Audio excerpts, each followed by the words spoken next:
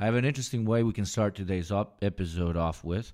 The other day I was in the shower, and as always, when I'm in the shower, I'm thinking about Hakeem and JT. But then after soaping myself up real nice, I felt like I needed to go to the toilet. So in that specific hotel bathroom, it was like an open style toilet where there's a hole in the ground and you have a shower and you have the toilet right next to you and you have the sink right next to you, and it's all compact. It's not, the shower isn't isolated by a glass door, or it's not one of those integrated showers or whatever.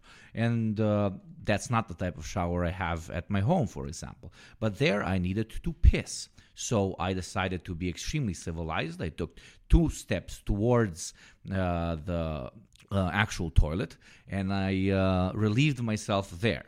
But usually, every time when I'm in the shower, it absolutely makes sense to me, and I don't think it's unhygienic to just let it go with the rest of the flow. And at that moment, I realized we never actually touched on this. We talked so much about proper etiquette of washing your ass, but never necessarily about pissing. So 2 questions here. Are you a tribe piss while showering or hold it in and then shower later? Number 1. And number 2, for people with peepees, like it kind of makes sense to like do it that way. But if you don't, and you don't have a pee-pee, and the stream isn't strong enough and it runs down your leg, not sure how hygienic that would be. So lovely way to start the episode, isn't it? Take it away, guys. I mean, there is one team you didn't mention, which is Team P right before you go to the shower. Like, hey, yeah, that's the right team. But the water, is that the team that adults are on? The water inspires me. It's like dripping everywhere. Like, okay. Regardless of what you personally believe, we won't hold it against you. No, I'm being a dick. I'm sure there are lots of people who probably do that stuff. I mean, okay, at the end of the day, it's probably not that big of a deal, but this is just one of those things where, like, you know what? Yeah. I'll have the common courtesy to myself. But otherwise, no, this is a very strange thing to start. I'm genuinely lost for words. Well, give us the medical perspective then. There's nothing wrong with it, right? There's no added. Yeah, no, it's like, as long as you're healthy, for the most part, you'll just go into the drain, and you're gonna clean yourself afterwards, I hope, in case you got something on yourself. But yeah. Well, there you go, you got Nick. It's perfectly safe to continue your lifestyle.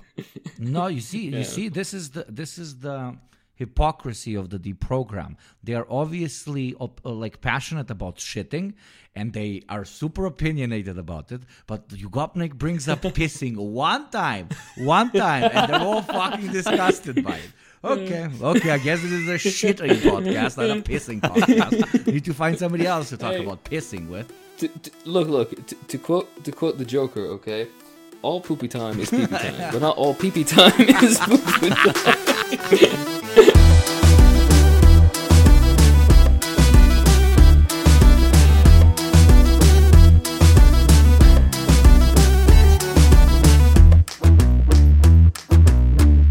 Hello and welcome back, everybody, to the D program. Today we're going to be taking a server suggested idea, one on class and discussions on class, what class is, what class do you belong to, what the fuck is a middle class, all this fun stuff. Thanks to our lovely Discord server members that suggested it. I think we'll do on occasion a little bit. What the fuck? Ow! Did you guys hear that? No. my computer for some reason gave me some weird update. It was like, how to improve your PC audio, and it's like fucking jump scared me. Jesus Christ. Anyways, what I was saying is before the fucking ear.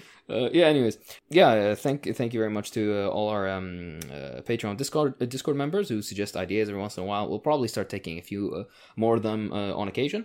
So that's number 1. Number 2, something as a kind of a side note that I'd like to shout out. There's a bunch of people who are transcribing books that we're working on.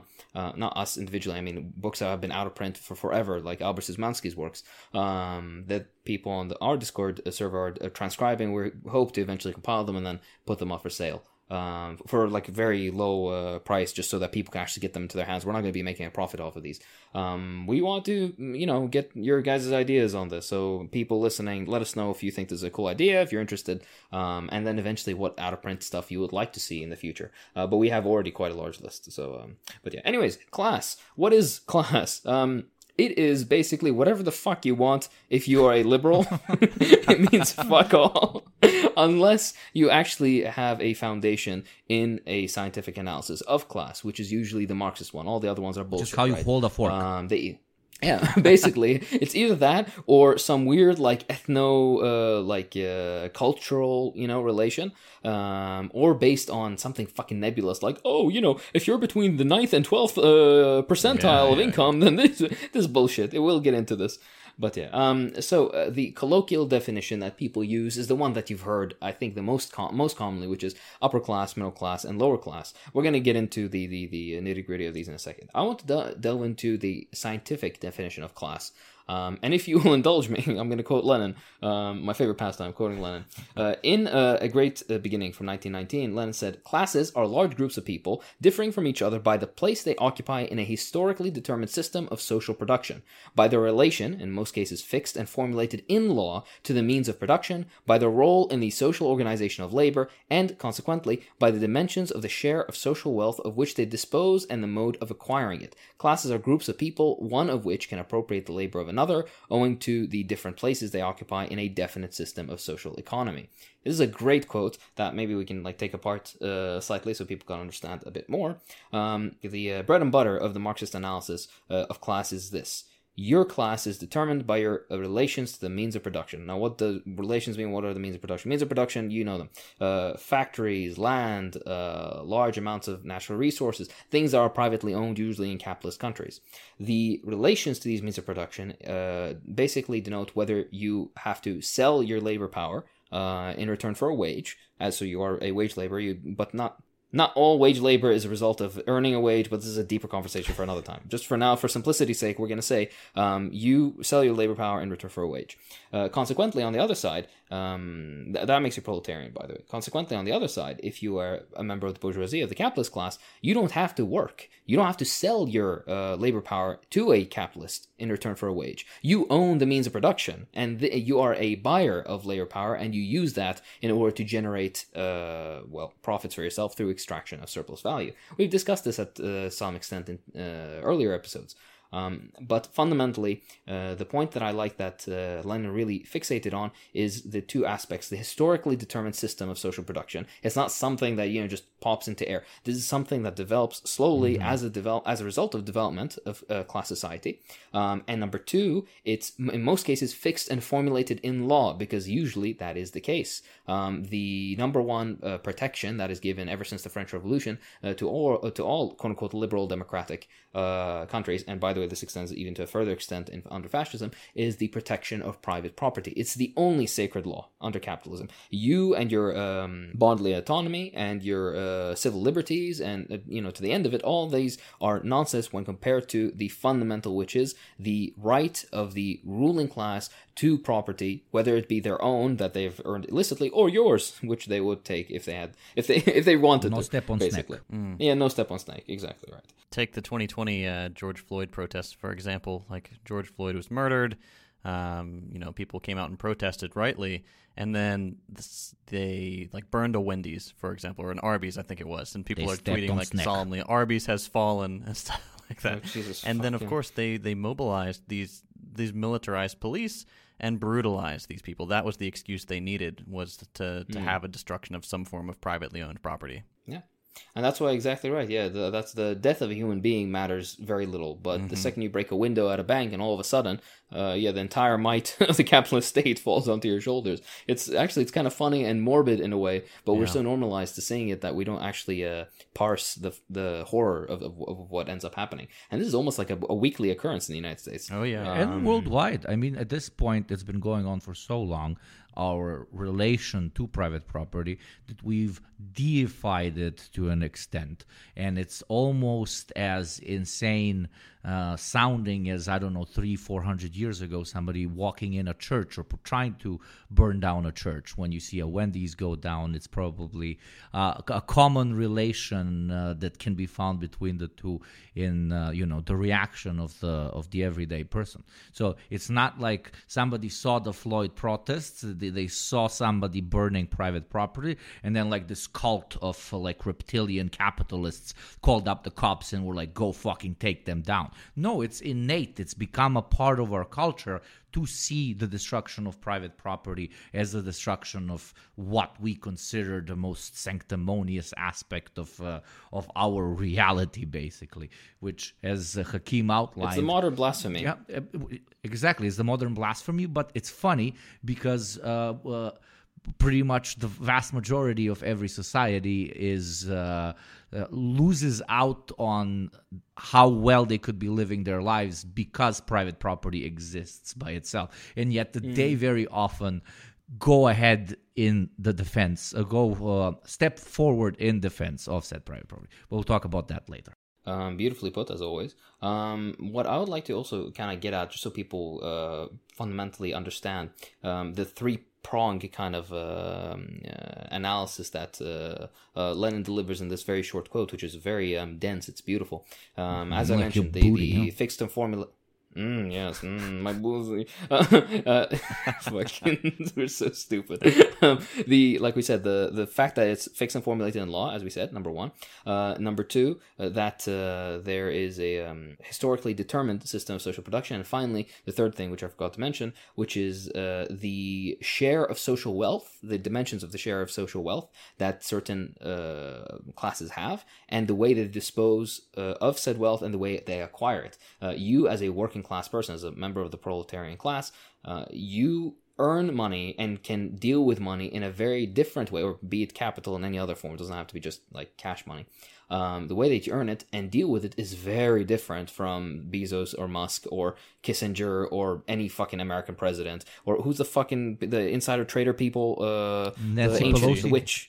Pelosi, yeah, and her husband, who's like, "Oh, there's gonna be a chip shortage." I just so happenly I divinated the fact. Yeah, $110 million up in fucking... Yeah, it's ridiculous. But yeah, that's something you can't do as an average individual. Now, the fundamental point of this is, how do you know what class you belong to? As we mentioned again, relations to the means of production. Does that mean that there are only two classes? There's the bourgeoisie and the proletariat, the ruling class or capitalist class, and the working class? No, not necessarily. These two are better defined as large class groupings, right? Now, what do we mean by this?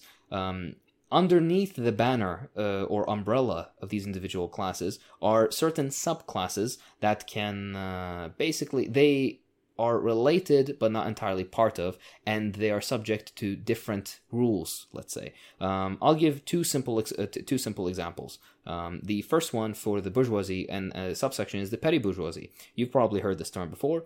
The difference between a petty bourgeois person and a bourgeois person is the bourgeois person, a member of the capitalist class, usually owns large amounts of capital, be it through wealth, be it natural resources, be it factories, be it etc., etc. Meanwhile, in comparison, a petty bourgeois person owns something, but it's not big. It's not something that's substantial. It could be impressive for the area, maybe, but an example is, for example, Jesus, fuck my English. Your specialty. An example could exactly. An example could be if somebody in your community owns a grocery store, for example, right? And I don't mean a Walmart. I mean like a convenience, like 7-Eleven type thing. For example.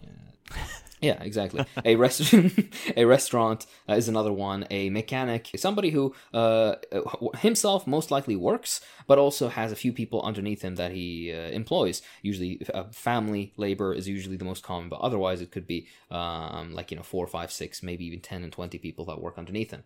A weirdly common one. Sorry to interrupt. A weirdly common one here in the U.S. that we see a lot is like roofing businesses, usually owned by like one person or their family.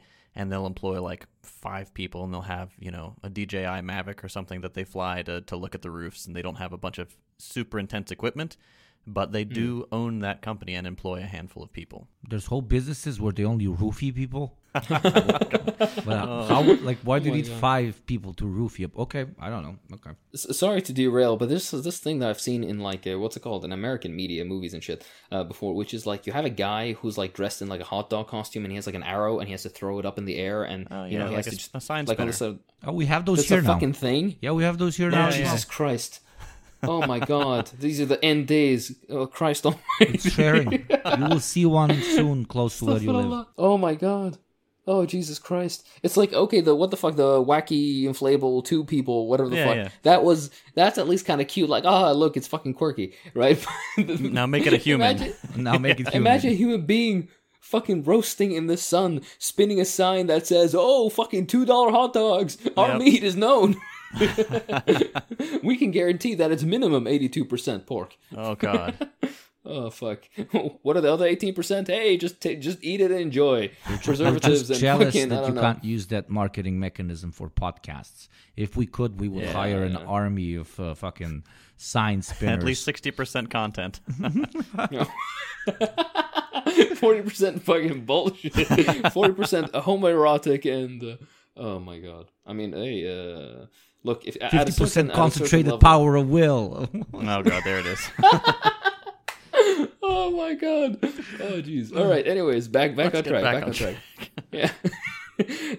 So that was the example that we gave. We'll delve into it a little bit more later on in this episode. But so that's an example of petty bourgeoisie or petty bourgeois person. Meanwhile, underneath the banner of the proletariat, you can have somebody who is the lumpen proletariat. Now, this gets a bit more technical because there are certain theoreticians that didn't include the lumpen proletariat as a member of the proletarian class. That's number one. Number two, the attitudes towards the lumpen proletariat have differed. First of all, what is the lumpen? Yeah. The definition, what is the lumpen proletariat? The easiest way of getting this point across is usually people who were either, for example, currently active criminals, people who are unemployed or otherwise unemployable, prisoners or former prisoners that have basically went out but they haven't rejoined quote-unquote productive society. And I don't mean like, oh, you work in a Starbucks. I mean, not that there's anything wrong, but you understand what I mean. Like a productive society as in they are not quote-unquote economically active. So they're either on welfare or they're just living off of relatives. They're not actually contributing socially. This is, by the way, a completely scientific definition. There is no intention of assigning shame or something to these things. Yeah. If you misunderstood me, that was definitely not my intention. But that is what the lumpen proletariat is. Just a quick, I guess, if you guys will indulge me, the lumpen proletariat, when you look at how, for example, Marx and Lenin spoke of them, in comparison to how Mao and the Black Panthers spoke of them, there is a certain difference. Marx was fairly negative. He considered these to be the most reactionary aspects of the old social classes, and basically those who are most susceptible to reactionary influence, right? And this is kind of true, but not for the reasons that Marx, I think, thinks, but he even changed his opinions later in his life. This is true because usually these people are otherwise criminals or unemployable or unemployed or so on and so forth. These people are usually the quote-unquote most oppressed in society. That's how, for example, the Black Panthers would talk about it. And in this case, this person, if a particular fascist gang were to come to them and be like, hey, here's a sense of community and a regular source of income, go and break that strike, then they're going to go do that because they got something that they were fundamentally missing in their material and social existence. So that doesn't inherently make them reactionary, just makes them more susceptible to being reactionary.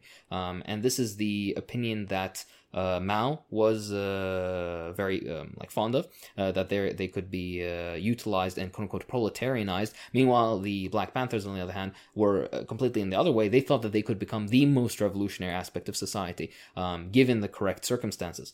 Because otherwise, if they are not brought into the fold of revolutionary activism, then they can be the most destructive, particularly in these communities, minority communities that are usually more oppressed or of lower socioeconomic status. Ooh, but that relates back to class. We'll get into it.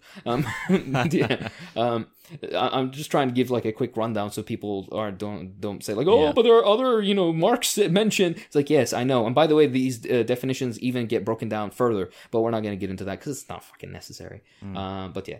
Otherwise, the number one trend, and sorry, I know I've been kind of going on, but this is my last point. The number one trend of capitalism is two things.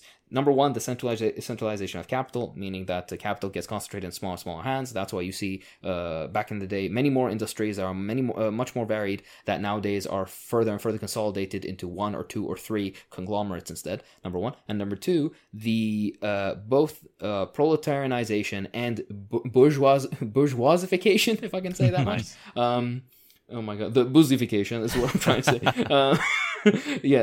Of these other quote unquote side groupings. For what I mean is the petty bourgeois person who's, I have a small little grocery store or fucking, I don't know, electronics store. These people are either going to enter into the ranks of the large bourgeoisie and become a regular, fully fledged member of the ruling class, of the capitalist class, or most likely, the vast majority of the time, and research has proven this, that they will actually slide into being a member of the proletariat. They're going to lose their small investment. Either they'll be bought out, or they won't be able to compete, and as a result, they'll go under, and then they'll be forced to become a proletariat and sell their labor power in return for wages like everybody else.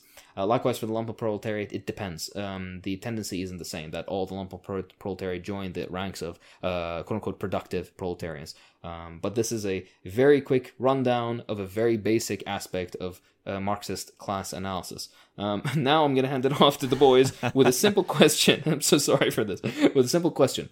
What class are you and how do you find out? Otherwise, aside from the bullshit that I fucking said. Ooh, big question.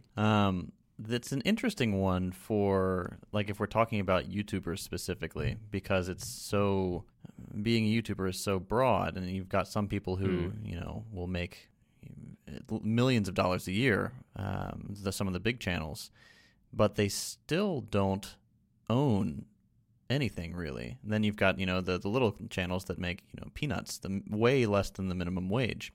So how do you determine in such a broad landscape what class you would be a part of? And this may be too niche of an example for much of our audience, but I think it is kind of useful. So if, let's take me for example.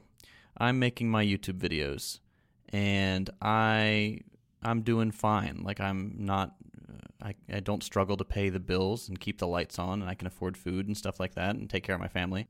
But if YouTube decides to kick me off the platform, I have no recourse there. They are the ones who own the platform, or Alphabet, Google, whatever. So I don't own it. What does that mean for me? Say I'm one of the top 5%, or say I'm even top 1% of YouTubers. Does that make me bourgeois?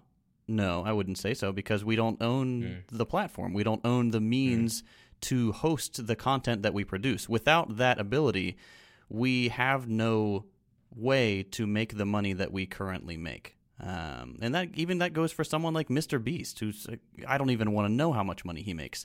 Now, that being said, YouTube is not their only source of income or of generating wealth. People like Mr. Beast have other ventures.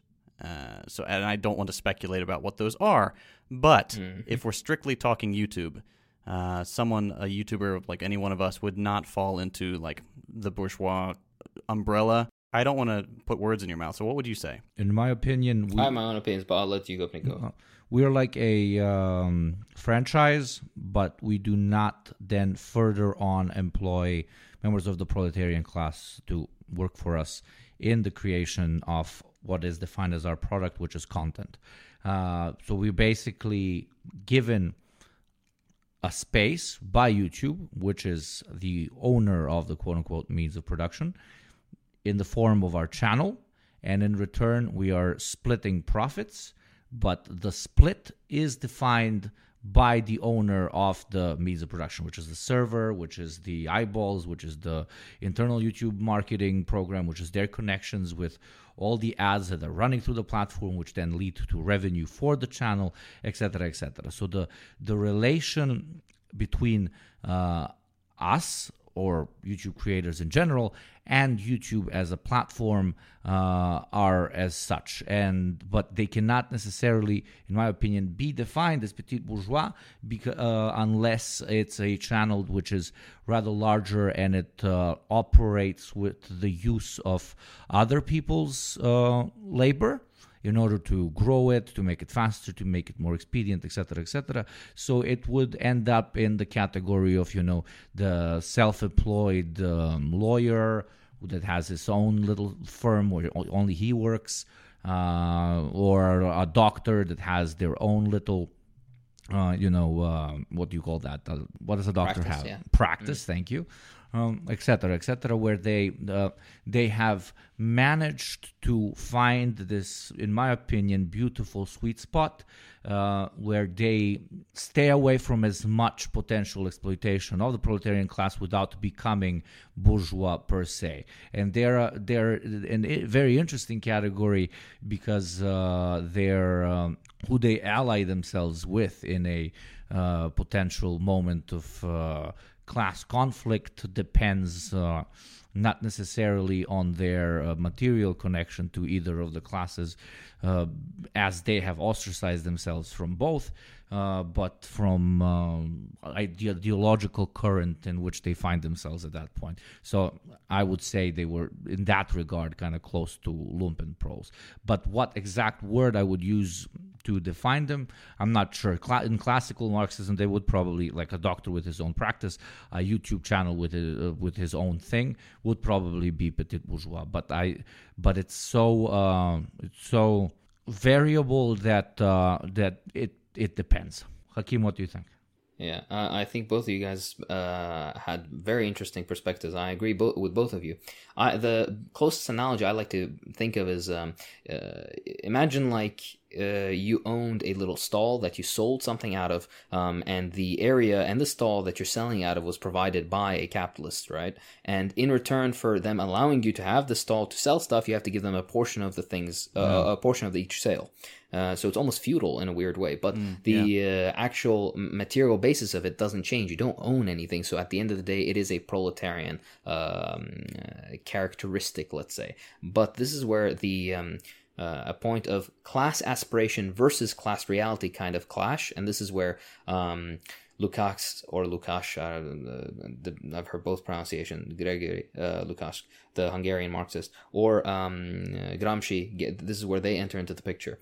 You can be a proletarian, but you can have petty bourgeois class aspirations. An example being perfectly is that you could be, for example, a YouTuber or a person like a lawyer with a private office or a doctor with a private practice, and you have petty bourgeois aspirations for further growing this, having people work underneath you, and turning it into a business which you own, and as a result can be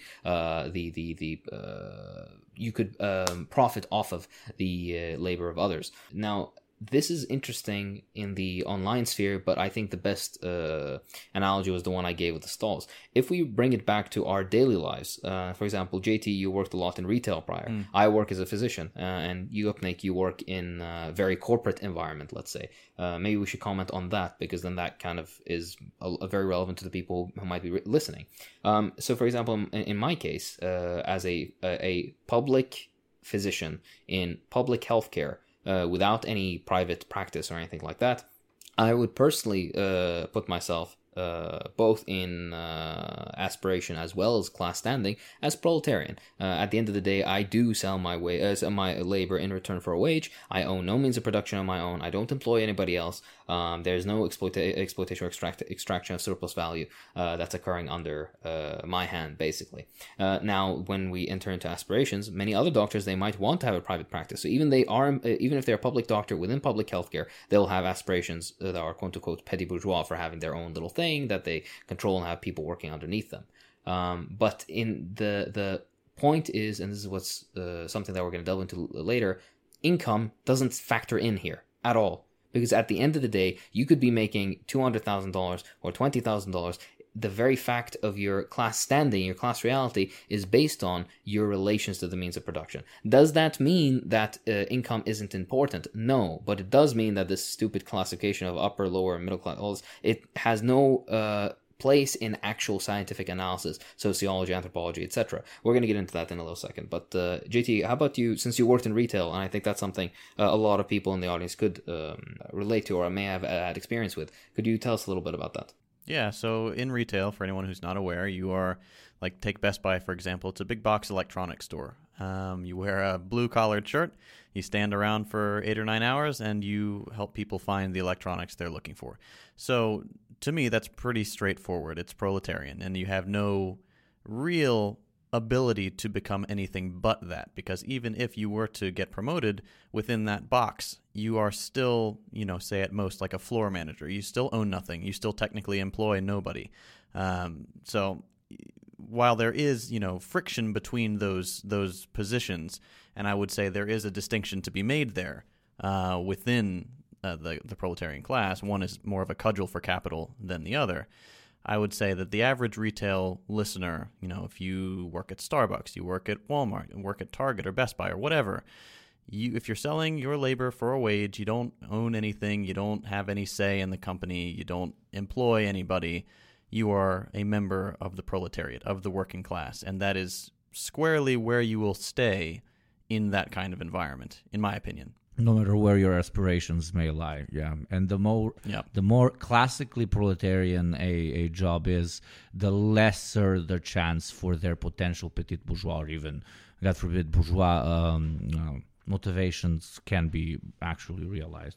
In my case, it's, again, in my opinion, a bit simple, but the motivational factor changes for one very particular reason. When you rise through the corporate hierarchy, you are let in, to say it very politely, into the spheres of knowledge about the inner workings of larger corporations. So you're given information, and you're given abilities and skill to potentially replicate the model that you're seeing at a company in your own free time, after you have gained enough capital to, in this case, potentially create a startup, start a new company, etc., etc. So that's why the higher you are in a corporate hierarchy and the more information is shared with you, usually the more they have to pay you, because you've already stolen all the info you need to potentially start your own thing, as long as you, of course, have the capital. So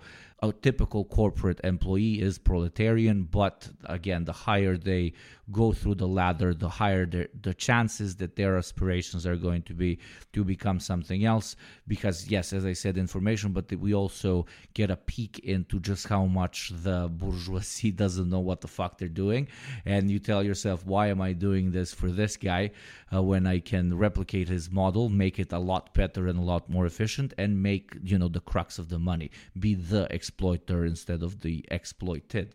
But if you do not end up, splitting away from the company, which almost never happens because nobody has the capital to do so, or the trust of other capitalists to potentially come as in investors, you go up through the hierarchy and end up managing people. And it might be interesting to our viewers who are going to be like, okay, but now you're managing other people's labor. Aren't you then, because of this, becoming bourgeois? But yes, to an extent, but no. You are managing other people's labor, but you still do not own the means of production. Your labor becomes management. And yes, probably a listener that is a manager is going to say, actually, that's a pretty difficult job. And everybody who has managers will say, no, that's a stupid-ass job. Like, we are much better off without you. This is a debate that's been going on for eternity. Are we ever going to need leaders, or can we, have society run without leaders? Blah, blah, blah. This would require like 7 tomes of books to discuss. But in my opinion, even corporate managers cannot be classified as petit bourgeois, because they do not have any control over the means of production, but they are the definition of potential class traitors who have radical petit bourgeois aspirations, and therefore almost always side with the employer, with the owner of said capital and said means of production. So for a manager, the chances of them being allied to their own class diminish the higher they go into the echelons of corporate society. But it is not always the case. and can actually lead to very, very healthy work environments where management understands that they're being fucked and that their workers are being fucked, so they minimize labor output, but hyper oversell it to upper management and make it kind of a chill environment for their employees, to say the least. So if there's a manager listening, please do that. That is a class conscious thing to do. But yeah, that's when it comes to the corporate world, that's basically it. Basically, a lot of proletarians that really don't want to be proletarians. Yeah, that's beautifully put. I love the perspective of both of you guys.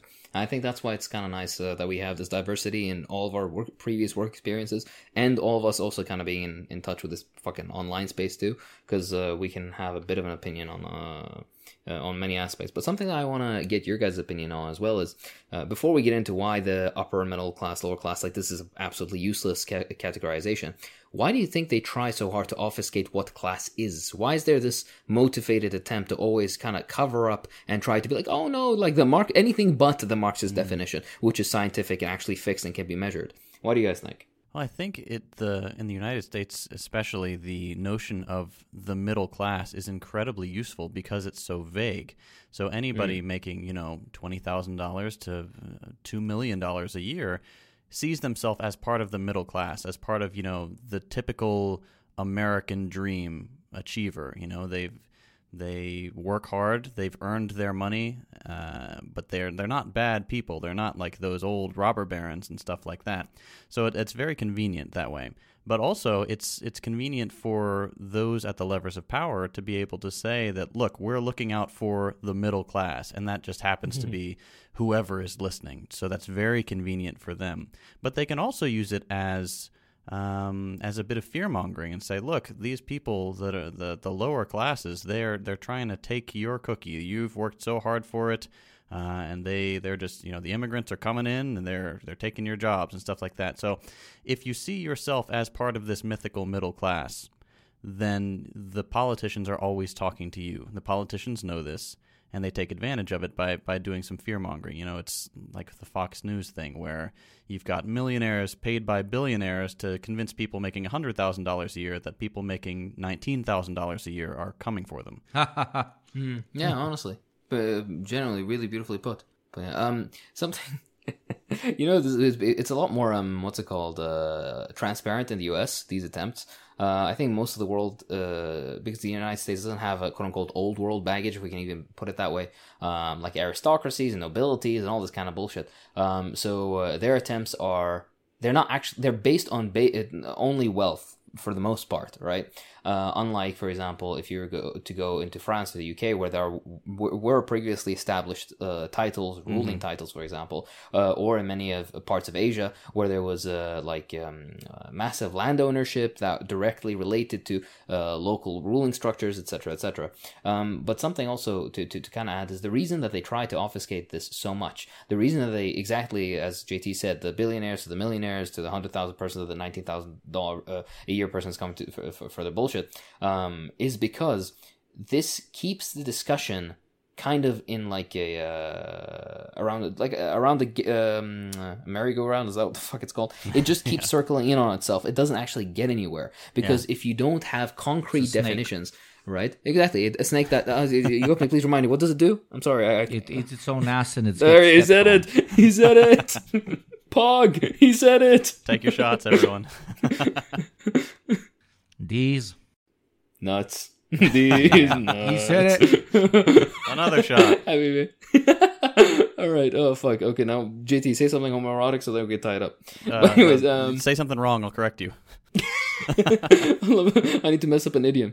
But my point being is that like an interesting anecdote, but El Ghazali, who is a very prominent Muslim like polymath, he said basically on discussions in general, he say if he's talking with somebody and he can't strictly define, he doesn't have strict definitions, he immediately stops the conversation. He just walks away because he's like, I'm talking to Philistine. And this kind of really goes for this conversation as well. The reason that they try so hard to not concretely define what class is and keep it nebulous is because they know that once you have a concrete definition of class, then people will fundamentally see that these classes have diametrically opposed interests. And when that happens, that makes the class struggle a lot more prevalent. I think that's what's so interesting about, for example, the concept, Cockshot spoken a little bit about this, of if you were to get a labor voucher instead of direct currency, there's a reason that money is the universal exchange medium. If you were to get a labor voucher under capitalism and you worked, let's say, 10 hours, but you got 4 hours, then this is such a you're basically getting a revolutionary pamphlet every time you get paid, right? It's so evident that you're being fucked somewhere, not the way you want it either. In what you're being paid in your compensation, and there's no other aspect of you're working for society. It's going to a national or a social fund that will help. No, none of this shit. It goes to the guy on the fucking hill in the ivory tower and all that bullshit, right? So my point being is that the obfuscation is a directed attempt by the ruling class in order to keep things vague, so that you, no matter where you stand, like exactly how JT said, if you make $2 million or you make $10,000 a year, you will always see yourself as whatever the middle way is, right? Because the lower class, that sounds fucking icky, but the ruling class or the upper class, that sounds like a fucking up-nosed and arrogant and old money and all. And I'm not that. No, I'm not. I'm fun. I'm 2% Portuguese. I like peppers. Like this, right? So you end up with this bullshit. But yeah, so it's a directed effort to keep you, not class conscious. Something to also define, because this conversation is very big. I don't think one episode is enough on this. This is very basic intro stuff. But one other aspect of this is class when you compare it, for example, between the imperial periphery and the imperial core. A working class person in New Jersey versus a working class person in Bangladesh have fundamentally differing experiences in life, right? Despite the fact that their relations to the means of production both situate them within the proletarian class. Now, there are some people who like to be dismissive of the Marxist characterization because of this. It's like, the New Zealand, that actually works as well. But the New Jersey worker versus the Bangladeshi worker, they have nothing in common aside from this weird nebulous fucking claim that Marx makes. So, what use does this classification really have? And the standard rebuttal to this nonsense is, you need to fucking read, liberal, because Marxist analysis of this stuff didn't stop with Marx and just saying, proletariat, bourgeoisie, the relations to means of production. You have writers across the board, from Argyri to Zach Cope to Torkill Lawson, excuse me, all including also, by the way, Engels and Marx and Lenin, on concepts of the labor aristocracy, which is another further depth to this conversation, that regardless of whether you are proletarian or not, you could be part of a particular stratum within society, which is slightly more privileged by the ruling class for reasons, which we'll get into in a second. I think we also delved into it lightly in previous episodes.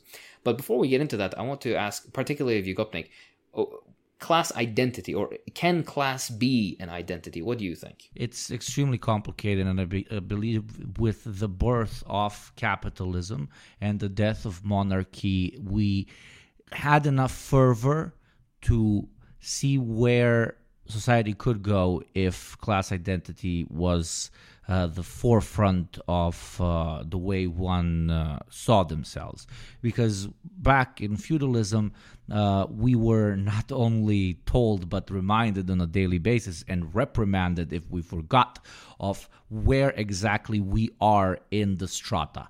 And after post-feudal revolutions, it took quite a while for the capitalist to realize that repeating and smashing the concept that I am better than you in the heads of those who you consider yourself better off would be extremely counterproductive and would lead to further and further revolutions, which divided the spoils down to smaller and smaller ones, and it ended up not being as profitable indirectly. But basically what I'm saying is they realized that by completely ostracizing themselves from the proletarian classes, they will allow said proletarian classes to form a cohesive potential identity and therefore rise up against them the way they did against the, at that point, completely dehumanized images that they had of old aristocracy. And that's when they started inventing things like what we previously talked about, the middle class, so that you look at Joe down the street that bought a Mercedes instead of looking at the guy who owns Mercedes, the company. But that's only step one, especially in like well-developed, extremely consumerist, obsessed societies. We have switched from the idea of identifying with the fellow line worker at work, or the fellow cab driver, or the fellow pool cleaner, or the favor secretary at work, into identifying as this all-knowing, almost godlike figure, which is defined as the customer.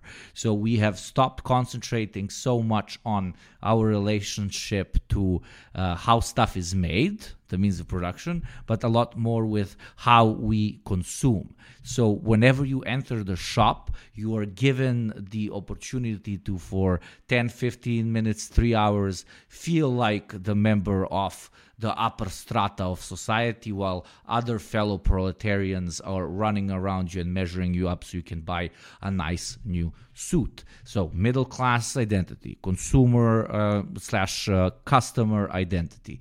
Then if we go down the line, thousands of different subcultures and subgroups that develop that have developed sometimes organically, sometimes very, very in a very organized manner, be it by the State Department or by whomever else in different parts of the world, in order to dissuade people from concentrating on class identity. So said simply, too many forces are aimed against a person identifying mostly with their relation to the means of production, but also we have not had a big enough wake-up call in recent times when it comes to just how tiny we are in comparison to those who hold all the capital, that there's not enough fervor to kind of wake up this sort of identity the way that national identity, just to say like a very simple, stupid example,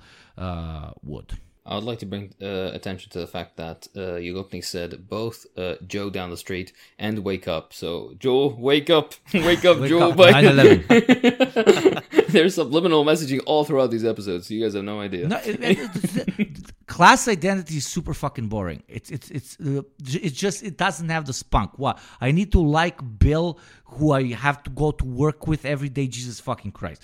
But for example, consumer identity makes me feel like I'm a god every time I go to the fucking Gap.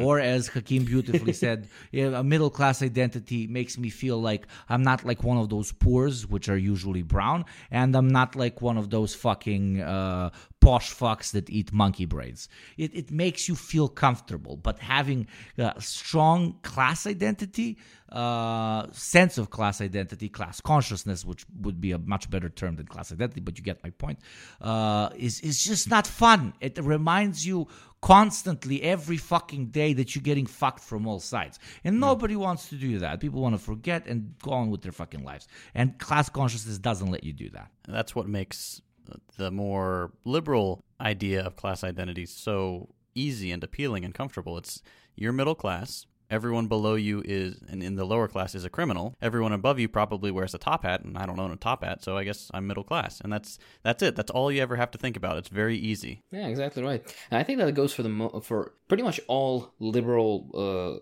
I don't want to even say theory. They don't have theory. But I mean, like liberal outlooks, it's the lowest possible, or the simplest, most stupid possible way of explaining something.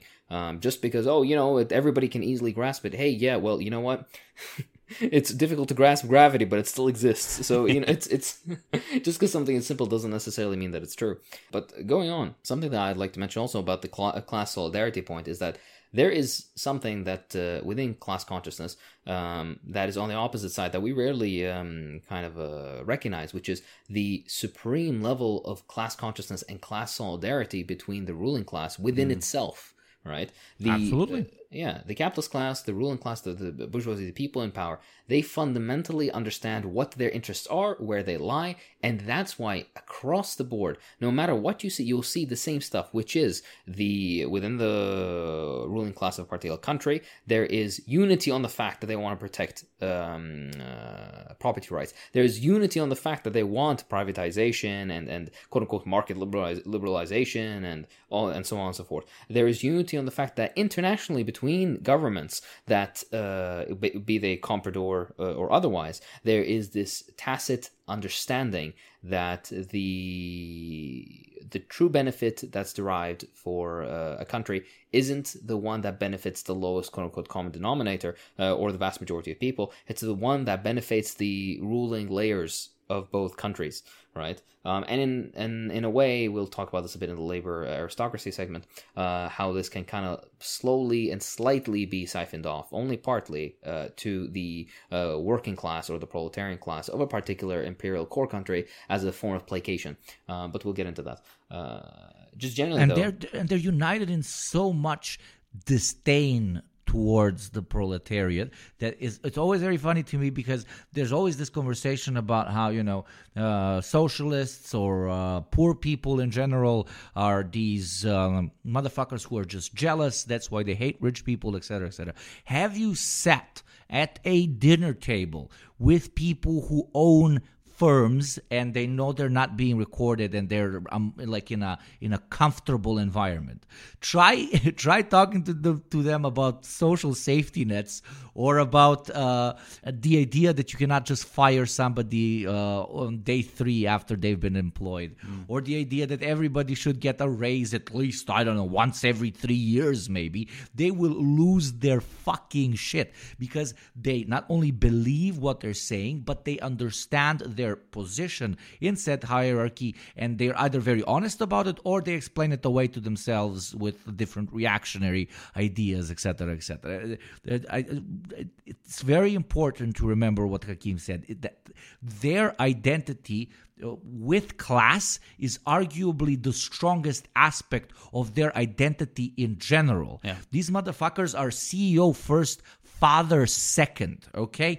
They live this fucking idea. Have you seen two motherfuckers, like a group of 20 people, and they're like 18 are like, okay, they're making decent money, but they're nothing special, but 2 of them are like crazy fucking money, and when they smell each other, these dudes will not leave each other's fucking eyes for the rest of the weekend if you're going on vacation or something. They fucking love each other, they feed off of each other, and I see each other as closer to equals, because nobody else can be equal to them because they haven't figured out the fucking game. You know, and if we had 1 ounce of that fucking solidarity, it'd be so. Learn from your enemy. You know what I mean? Yeah. No, that's a very important point that Yugopnik made. I'd like to also add that when the political agitation of the capitalist class, the ruling class, even though it's not spearheaded by the entire class of capitalists, it nonetheless, the gains that they win for themselves benefit the entire ruling class. What do I mean by this? The perfect example in the United States is tax cuts.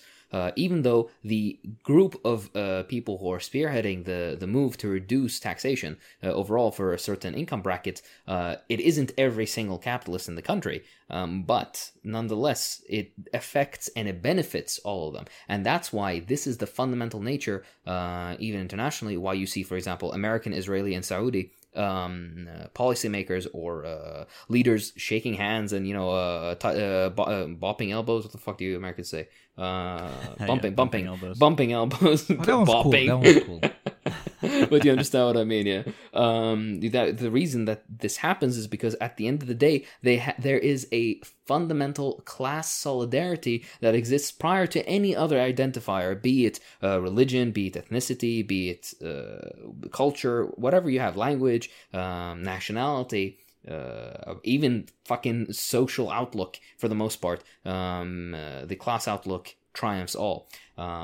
Basically, it's the old saying, money has no religion. But we're going to get into that in its own episode. Yes, go on. They're so united in their derision and their hatred, and in the past, their fear of the proletariat, of the working class. The fear, not so much anymore, especially in the United States. That they've very effectively won that kind of war against class consciousness.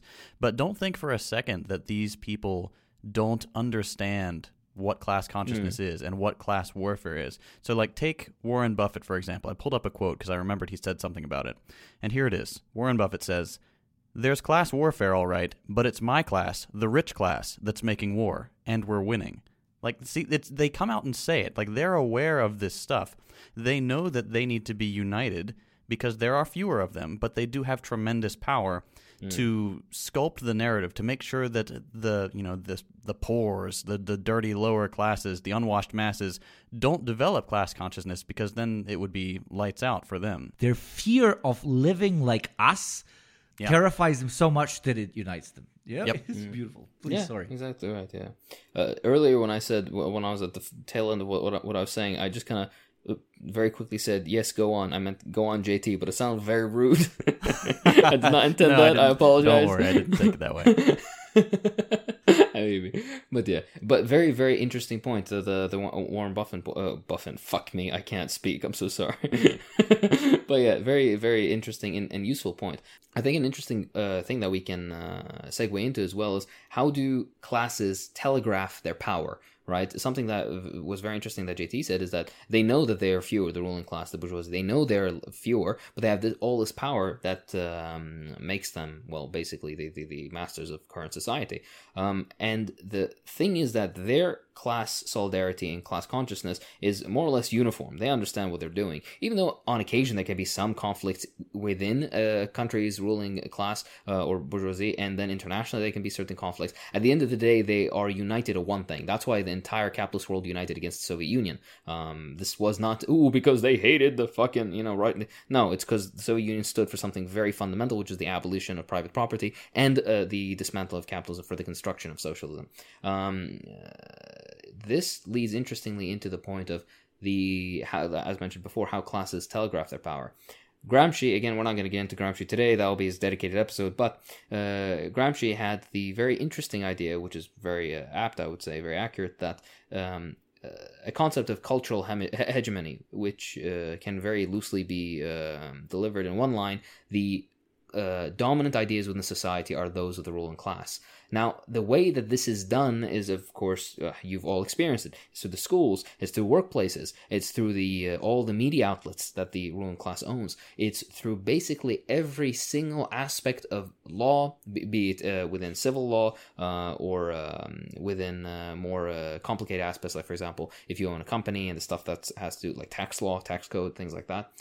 Every single aspect is supposed to reinforce both both implicitly and explicitly the supremacy of the capitalist ruling class and their ideas being enshrined into law, being enshrined into education, being enshrined into the social perspectives and attitudes and media that's presented to the vast majority of people. That's why, for example, in the United States, or not even just the English language world in general, you will see, for example, in movies and TV shows, there will be a bad guy, but there will not be a criticism of capitalism as a system, right? Even if there is some, something bad that the United States government did, for example, hypothetically, it's always, a small segment and they went rogue and the president didn't know, and they always make the president a black woman just to, so they could, right, skirt that stuff. But what I mean is, or even when it's just super quick, and even if there's like legit criticism and they're like, oh my god, this thing isn't working, and there's always like two good guys that split, and it only ends up with one good guy who wants to change that with slow reform, and the other one who wants to blow something up and change it that way. And then they point at him and they're like, look, like, yes, we're horrible, but the radicals are much worse because they want to make changes quick, and quick changes scary. That's like 80% of fucking the bad guy, good guy arc when it comes to like addressing systematic problems. Exactly. Yeah. And the thing is, the media aspect, media analysis, again, can be its own episode. But the point being is that even if you were to deliver some sort of criticism of capitalism, number one, it's always toothless. Number two, it's so obfuscated, it's so muddied that you can't, it's never clear, it's never an actual, like, compare that with, for example, certain aspects of Soviet cinema, which you can tell it has an anti-capitalist message, right? Some select cinemas outside the United States, for example, some Italian movies, some Spanish movies, particularly Latin American, have aspects of this as well. But at the end of the day, it's not like there's no market for it. Literally, the most class-conscious film I've seen in years, Parasite, won fucking every award at the Oscars. There is a market for it, and the fact that it's not being satisfied means that there's active obfuscation of creating such movies. Or when they do make them, again, it's super vanilla, and they don't address how said problems could be potentially changed. Yeah, at the end of the day, it's also never a discussion of the potential solutions or what, now I want to say resolutions, but basically what is the next stage? What is to be done? What we about to do, to quote Lenin. But nothing too wild. But the thing is, it never gets to that point. It always just is an impotent criticism of the system, and it stops there. It stops at nihilism, which is the very interesting, very telling of the capitalist system. Again, not to bring in Mark Fishers and all that nonsense, but it's easier to imagine the end of the world than the end of capitalism for them. But moving away from media a little bit, if you guys will allow me, God, I want to say something else. Fuck. I forgot what the fuck I was going to end the media point with. So let's pretend that I said something profound to end the media point with. Yes, clap for me. Well said. JT, do you agree? Well said. Yes. Oh, yes, very well said. Thank you very much. But yes, I think this can also segue us into a very quick discussion of labor aristocracy, because this will be its own episode, but just so people know that we mentioned it here. The concept of labor aristocracy is one that was analyzed even as far back as Engels in the middle of the 19th century. So it's nothing new, but the basic idea is like this. Within certain working classes, there is a privileged strata, a privileged layer, which gets a slightly larger bit of the pie, a few more crumbs, which allows them to live slightly more comfortably. And as a result of this, dulls their class consciousness, their ability to organize, and turns them from revolutionary to complacent. And usually these people tend to be in the more authoritative positions of the working class. So they can be trade union leaders, like in the example of Britain. They could be members, quote unquote, like working class political figures within parliamentary systems. They could be those with more technical specification or technical expertise within industry, etc., etc. The managers I mentioned.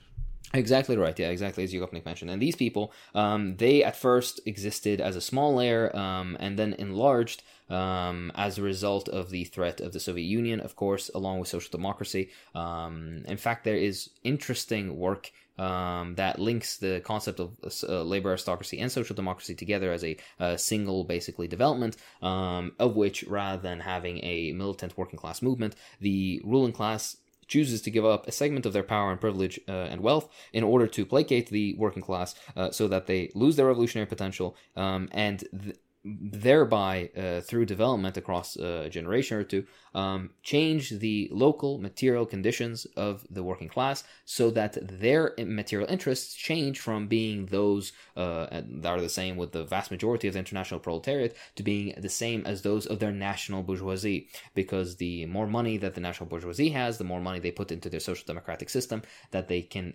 keep this working class comfortable beyond the point. Now, there are criticisms of this idea, but that will be entered into on its own episode.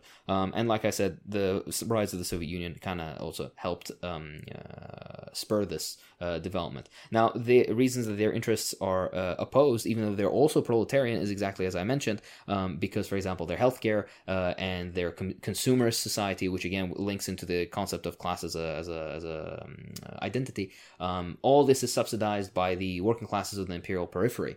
So even though you're a proletarian, you are directly benefiting at this point from the exploitation of other proletarians in other parts of the world. And if that exploitation ended, then your living standards would take a dip.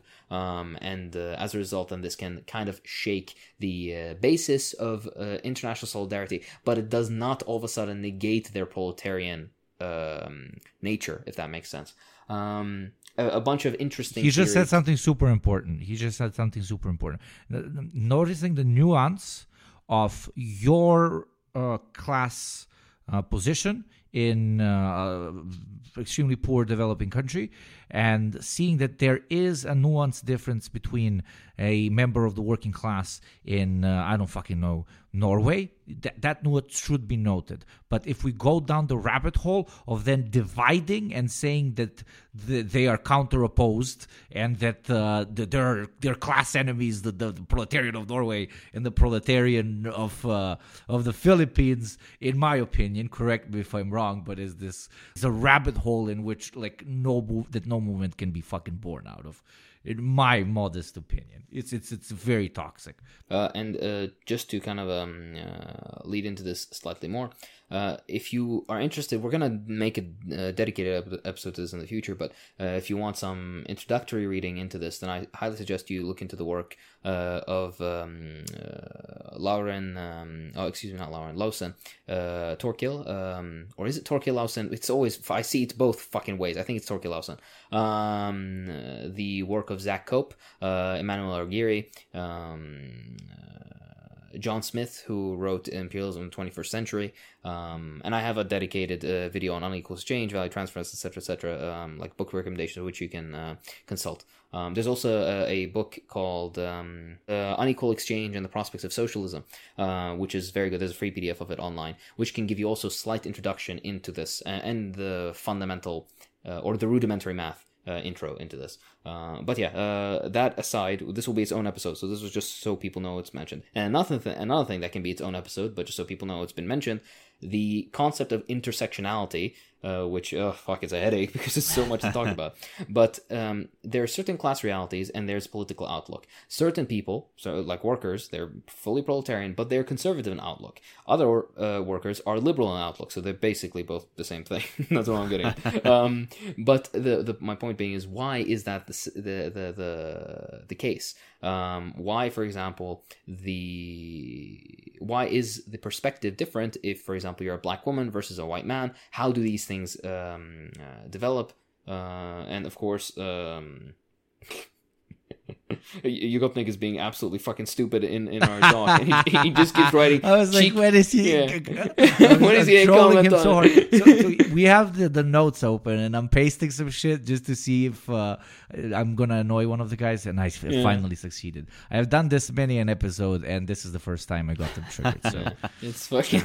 I was wondering what was going on because I had the doc minimized, and I was like, "What is Hakeem stumbling over? It's not that hard." I'm just spamming liberal over everything. That and cheeky breeky, which to this day I still don't know what the fuck that means. Nobody does, my friend. Yeah. All right, I'm erasing this garbage. Fuck me, right? Jesus Christ, making me sound like an absolute idiot trying to talk about intersectionality. It's like, oh, this is hacking his brain breaks down. But yeah, no, it's basically the experience of talking about intersectionality in most like Marxist reading groups. Everybody's like, go on. Yeah, no, you're completely right. It's such a fucking headache. But yeah, my point being, I'm gonna give, unless you guys have something you want to say specifically about this, there is a point of intersectionality, but the core of the intersection is class. Class is the most fundamental contradiction within this. That doesn't take away from the fact that race is important, sex is important, etc., etc. But also, if you solely focus on, for example, race relations, then you'll never get at the fundamental issue, which is the economics that underlie it all. That's not to say that this is a vulgar economism, but to say that at the end of the day, to quote, was it Fred Hampton that said, we can't fight capitalism with black capitalism. Yeah, exactly. We fight capitalism. And then Jay-Z said, fuck off, yes we can. And bought 7,000 yachts. Jesus Christ. Well, he'll be, I don't know, by the revolution. They all will be. Anyways, because of class. Cut that. I agree, but cut that. Yeah, sure, yes. Yeah, I made a video on it. Go watch it if you're so inclined. City boy, city boy. You don't know what I'm doing, of course, because you're not on TikTok. Jesus fucking Christ! I'm sorry. This is the new class divide that actually matters, not this fucking Marxist bullshit. It's people who have TikTok and people who do not have TikTok, and you people deserve to be put into fucking work camps because if I get another stale meme that you're forwarding me through fucking Instagram that I've seen 70 years ago over on TikTok, I swear to God, I will create a new class ideology. Which now I'm joking, but it kind of goes back to what we were talking about. To a lot of people, class is everything, but we need to stick to these very rigid, maybe they sound boring, but scientific definitions in order to not allow fluidity, which is very beautiful and lovely in other social factors of life, the factors of identity and so on. But class is material, class is clear-cut. I'd like to formally apologize to Ugopnik for sending him stale memes all the time. So, Ugopnik, could you please hold D's for me? Hold D's nuts. Got him. Oh, fuck. I am 12. Oh my god. These fucking my audio peaked to shit. Mine too. I'm so sorry. Oh fuck. I love it. Anyways, back from being absolute children. The state of this fucking podcast. All right, one more thing I think we should hit before we go, because this is a comment that I'm sure all of us have gotten, and I've gotten it a lot recently on my middle class video that I put out a couple weeks ago. And that is, what about the people who have some spare money to invest in the stock market? And what about those people who have enough money to buy like a single investment property? So are they a landlord? Are they a parasite? Are they the capitalist class for investing in the stock market? How do we handle those people? This is I don't like these kind of comments because there's so much missing.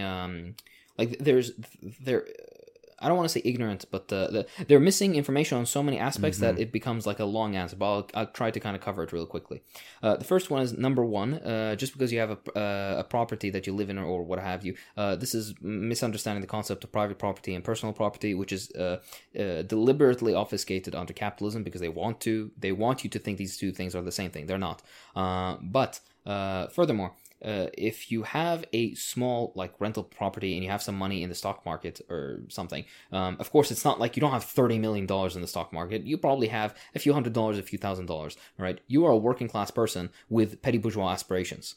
That doesn't all of a sudden change your class background, right? You still, at the end of the day, for the vast majority of your life, you are a working class person that sold your labor power in return for a wage. That situates you firmly within the proletarian class. Now that you're a bit older, maybe you're retired, you saved a bit of money to buy a single investment property that now you get rent out of, then that doesn't change the fact that you were working class. You are currently and will continue to be working class, except you have petty bourgeois aspirations. Certain people, and this is actually a nice point I want to end on, there are certain people who are slightly more dogmatic, would try to paint every single person with even the smallest sort of investment or extra, whatever, like one extra property or something, as petty bourgeois. I personally don't like this sort of outlook because even if there is like theoretical basis for it, at the end of the day, if we have an actual dedicated revolutionary project going on, I mean like a party and all that, these people aren't going to be touched by the revolution. The guy who owns a restaurant, right, a single restaurant, the guy who owns a small grocery store, these are not the people that we're going to be going after, because these people will slowly be integrated into a system of either reorganization underneath the state or as cooperatives organically. This will happen on its own, just like it happened for the most part within, for example, in Vietnam, in Cuba, in the like post-30s period in the Soviet Union, etc., etc. If you own a single investment property, even though technically we're like, yeah, this is a kind of a petty bourgeois thing to have, at the end of the day, you are still like a hair's breadth away from homelessness and poverty and so on. But this is not the hill that we want to fucking die on. Does that make sense? Right? Exactly. An actual revolutionary project, the best example to look at is the Chinese Revolution, how they approach these things. Because then you're going to come to see the massive amounts of pragmatism that needs to come into place when you want to will basically completely turn society upside down. And usually, if you play your cards right, these same people who are giving you this bullshit fucking can line, which is a reflection of how badly educated the vast majority of people are on socialism, these people can be some of the strongest proponents of socialism and most active members. In fact, a lot of people, especially within the left, who have to basically get rental property, for example, to survive at the end of the day, because let's say there's no retirement in the United States, there's no fucking pension system. So if you manage to save a bit of extra money and have one retirement property that you get rent out of to live on, at the end of the day, if the revolution comes, a lot of these people have willingly stated, and I've having spoken to people like this, they've willingly said, yeah, then I would give this up to the National Housing Fund. That doesn't matter because then I'll be taken care of. I know that I won't just be thrown out into the fucking street with medical bills. I can't afford medication. I can't get my grocery bill, and I can't afford heating and water, etc., etc., etc. So this is fundamentally like Americoid brain in action, and I think that's my piece on that. I just want to say like a very short thing. Everybody's trying to survive and everybody's trying to live as comfortably as they possibly can. The healthiest approach that I've found in this regard, because I always super overanalyze sometimes every single interaction that I have with the outside world, which involves finance and money, and I always try to as someone who considers himself a proletarian, act the way a proletarian would. But, I also want to earn bread and eat. So I try to minimize to the best of my ability the amount of labor exploitation that I'm going to engage in. But unfortunately, the way the entire system is wired, that is pretty much impossible when it comes to engaging with any service whatsoever or engaging in anything that generates money that's outside of your usual 9-to-5 job. So the strategy that I adapted for myself is try to cause as least harm for maximum potential financial output so that you can live comfortably. And don't engage in insane liberal moralism of, which I sometimes do unfortunately, of putting the baggage of the whole world being wired in an absolutely insane, illogical, and unproductive way on your back. You not putting in $500 into the stock exchange when you can make $5,000 out of it, out of moral reasons, is not going to cause the downfall of capitalism. So invest this $500 and make yourself some fucking cash. You are not holding up the banner of the big dollar sign that Jeff Bezos is at the same time. So you do you, bruv. Feed your fucking family, man. We lied. We're coming for that toothbrush.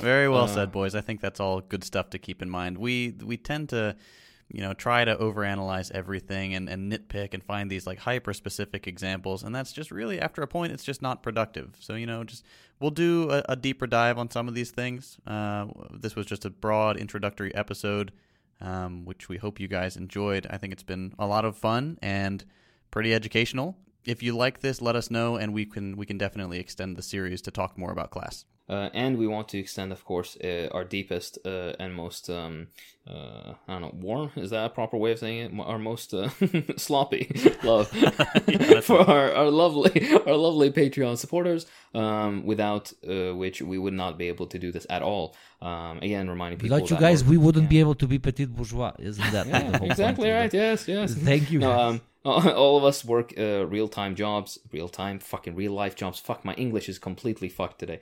All of us work basically day jobs as well. And as a result of the income that we get from Patreon, we can at least take some time off of it so we can dedicate to making this podcast. So you're directly contributing to make our lives easier and giving us the ability to reinvest all that back into this lovely little project that we started. We've got some cool ideas coming. I think Hakeem mentioned earlier, we've got We want to do the thing with the republishing the out of print books, which will be really, really cool. I'm super excited for that. Yes! But we've got some other ones too, so stay tuned.